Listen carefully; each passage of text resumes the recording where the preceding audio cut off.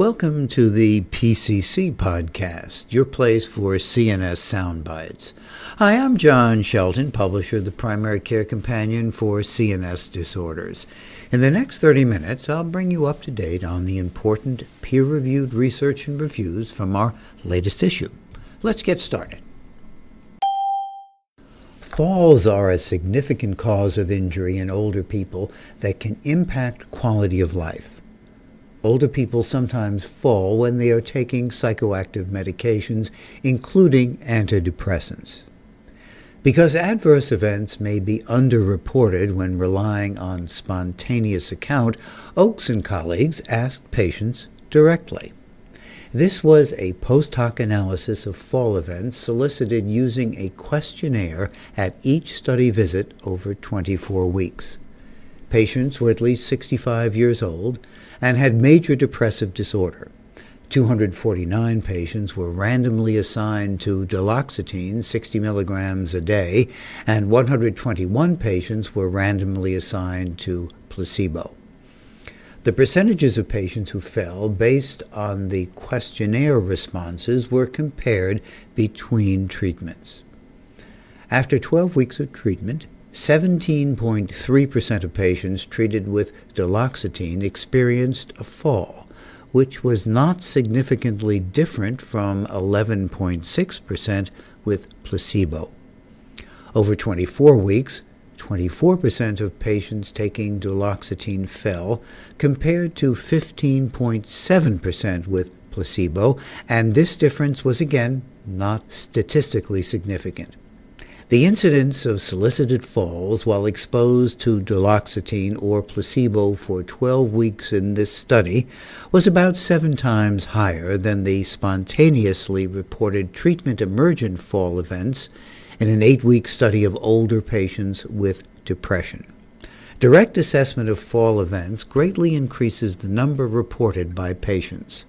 Clinicians should remain vigilant about the possibility of falls in older patients taking duloxetine or any antidepressant treatment.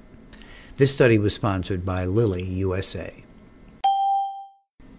Selegiline is an irreversible inhibitor of monoamine oxidase enzymes. Selegiline transdermal system provides a novel mechanism to overcome some of the safety concerns associated with oral administration. Since adherence and health outcomes are strongly associated, Sklar and colleagues conducted a retrospective exploratory claims-based analysis to discern the pattern of use of Selegiline transdermal system relative to other pharmacotherapies for treatment of major depressive disorder and the level of adherence relative to other antidepressant pharmacotherapies. De-identified patient-level data from 2010 to 2011 were abstracted from Medicaid, Medicare, and managed care archives. Antidepressant treatment failure was defined as receipt of greater than 90 days of initial antidepressant. Of the 2,985 patient records identified, the majority of patients received Selegiline transdermal system as a second or third treatment option following treatment failure. Only 71 patients received Selegiline transdermal system as first-line therapy. Patients were more likely to receive Selegiline transdermal system for 60, 90, or 180 days compared to other therapies, irrespective of treatment failure. Among patients who did not fail treatment in the first 90 days, Selegiline transdermal system was associated with a greater probability of receipt compared to selective serotonin reuptake inhibitors or serotonin norepinephrine reuptake inhibitors at 120 days. Although limited by the small sample size of patients receiving Selegiline transdermal system versus other pharmacotherapies, the results suggest that after antidepressant treatment failure, earlier use of Selegiline transdermal system may be warranted. Support for this research was provided by Mylan Specialty, LP. The use of biomarkers in early Alzheimer's disease detection is growing. However, it is not clear whether sophisticated biomarkers are more efficient than simple screening or neuropsychological tests focused on memory. The goal of this study was to evaluate the predictive value of the memory impairment screen in elderly subjects with subjective memory loss.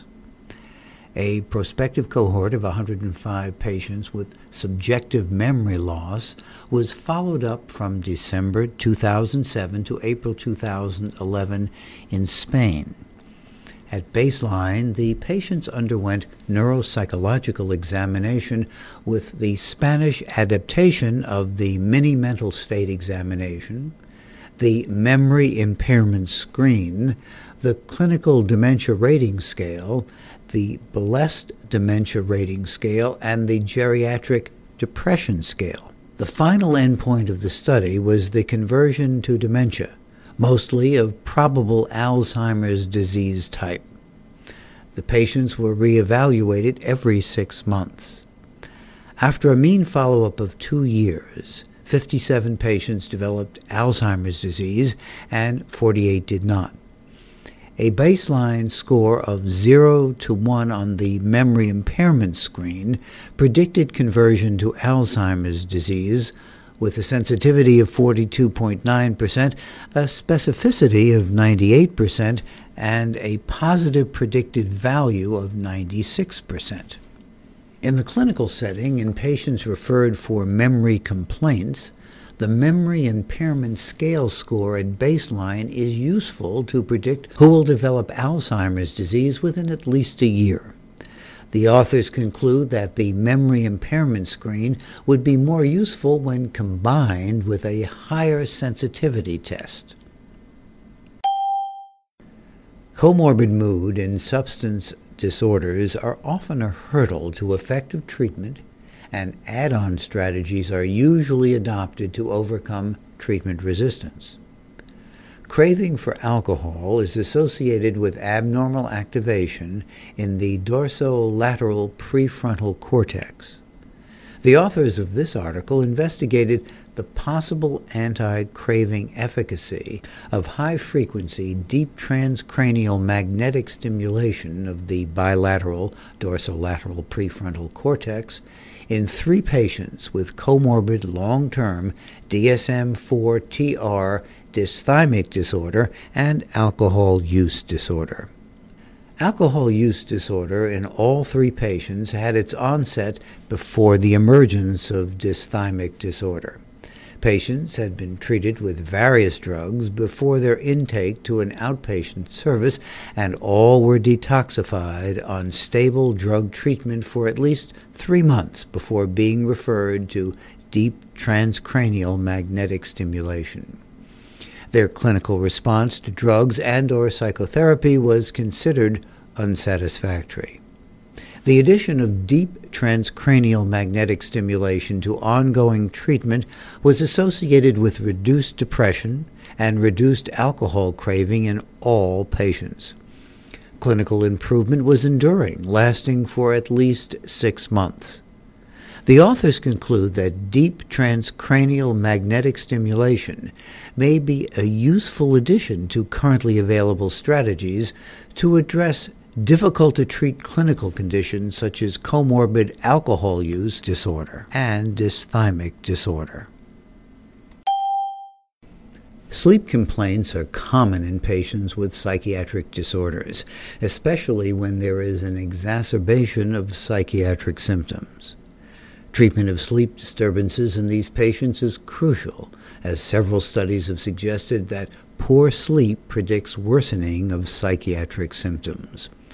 Cognitive behavioral therapy for insomnia is an evidence-based treatment for insomnia. However, its use is limited due to lack of trained therapists. This study looked at the effects of cognitive behavioral therapy for insomnia sleep skills education on the quality of sleep in patients attending a psychiatry partial hospitalization program. The Pittsburgh Sleep Quality Index was administered to patients when they entered the psychiatry partial hospitalization program and at the time of completion. Patients typically attend the program for 1 month and are encouraged to attend various groups. The authors compared the group of patients who attended cognitive behavioral therapy for insomnia sleep skills education with those who completed the partial hospitalization program but did not attend the sleep skills group. It is important to note that both groups attended the psychiatry partial hospitalization program and were receiving active psychiatric care. No differences were found between the two groups in regard to age, sex, and psychiatric diagnosis. The sleep quality and initial sleep latency of both groups improved after completing the partial hospitalization program. There was a decrease of 3 points on the Pittsburgh Sleep Quality Index, which is considered clinically significant. The patients who attended the cognitive behavioral therapy for insomnia sleep skills education showed more improvement in sleep quality than those who did not attend the group. However, the difference was not statistically significant. The authors conclude that a structured psychiatric partial hospitalization program has beneficial effects on subjective sleep quality and initial sleep latency of patients with acute psychiatric exacerbation. They speculate that the daily structure provided during the program may have been an important factor, in addition to other factors, in improvement of the patient's sleep quality. A phenomenological approach explains the apparently unintelligible experiences of patients with schizophrenia as a disruption of the normal self-perception. Patients with schizophrenia suffer from a decline of me, which is the background core of their experiences. Normally, tacit experiences intrude into the forefront of their attention, and the sense that inner world experiences are private diminishes. These patients lose the sense that they are the origin of their thoughts and actions, and their self-evident network of meanings and a solid foundation of life disintegrate. Subsequently, their experiential world is transformed, alienated, intruded, and fragmented. Hearing and colleagues suggest that there is a gap of understanding between the symptoms, as formulated by health professionals, and the experiences of patients with schizophrenia. The authors advocate a phenomenological investigation to bridge that gap by giving some insight into the experiential world of patients with schizophrenia and by connecting these experiences to the observed symptoms.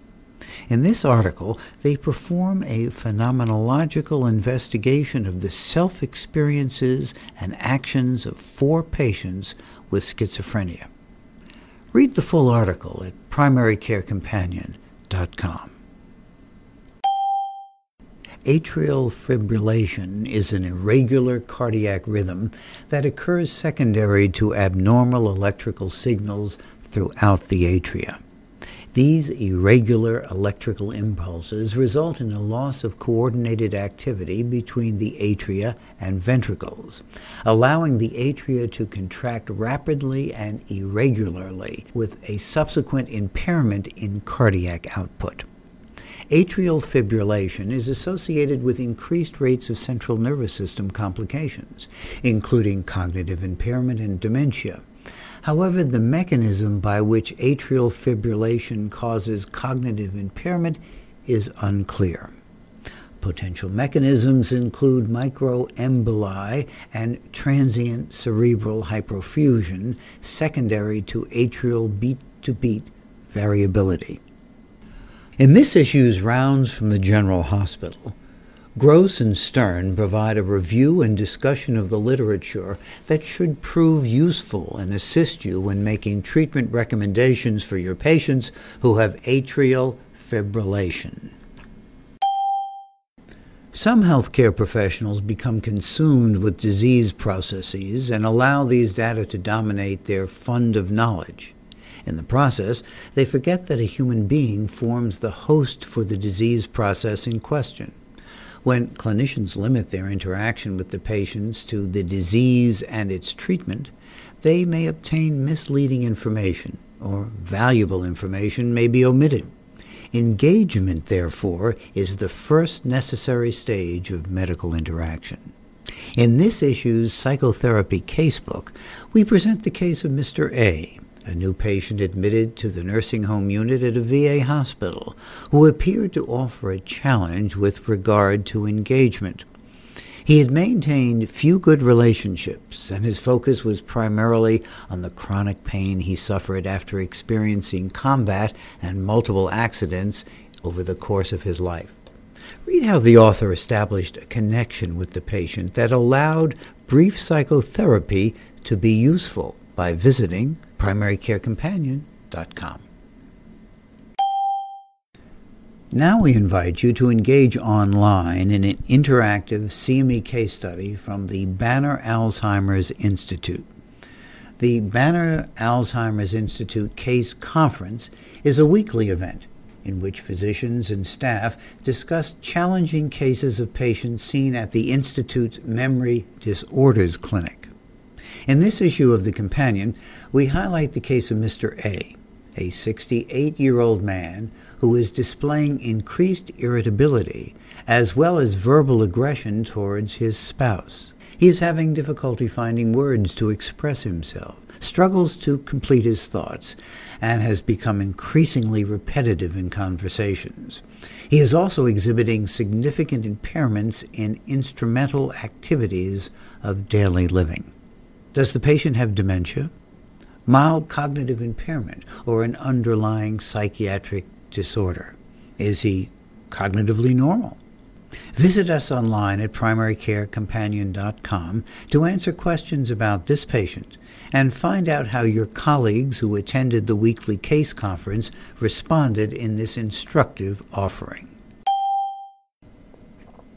In this issue of The Companion, we also examine the relationship between reckless driving and borderline personality disorder and present case reports on timely topics such as abuse of bath salts and panic attacks induced by St. John's wort.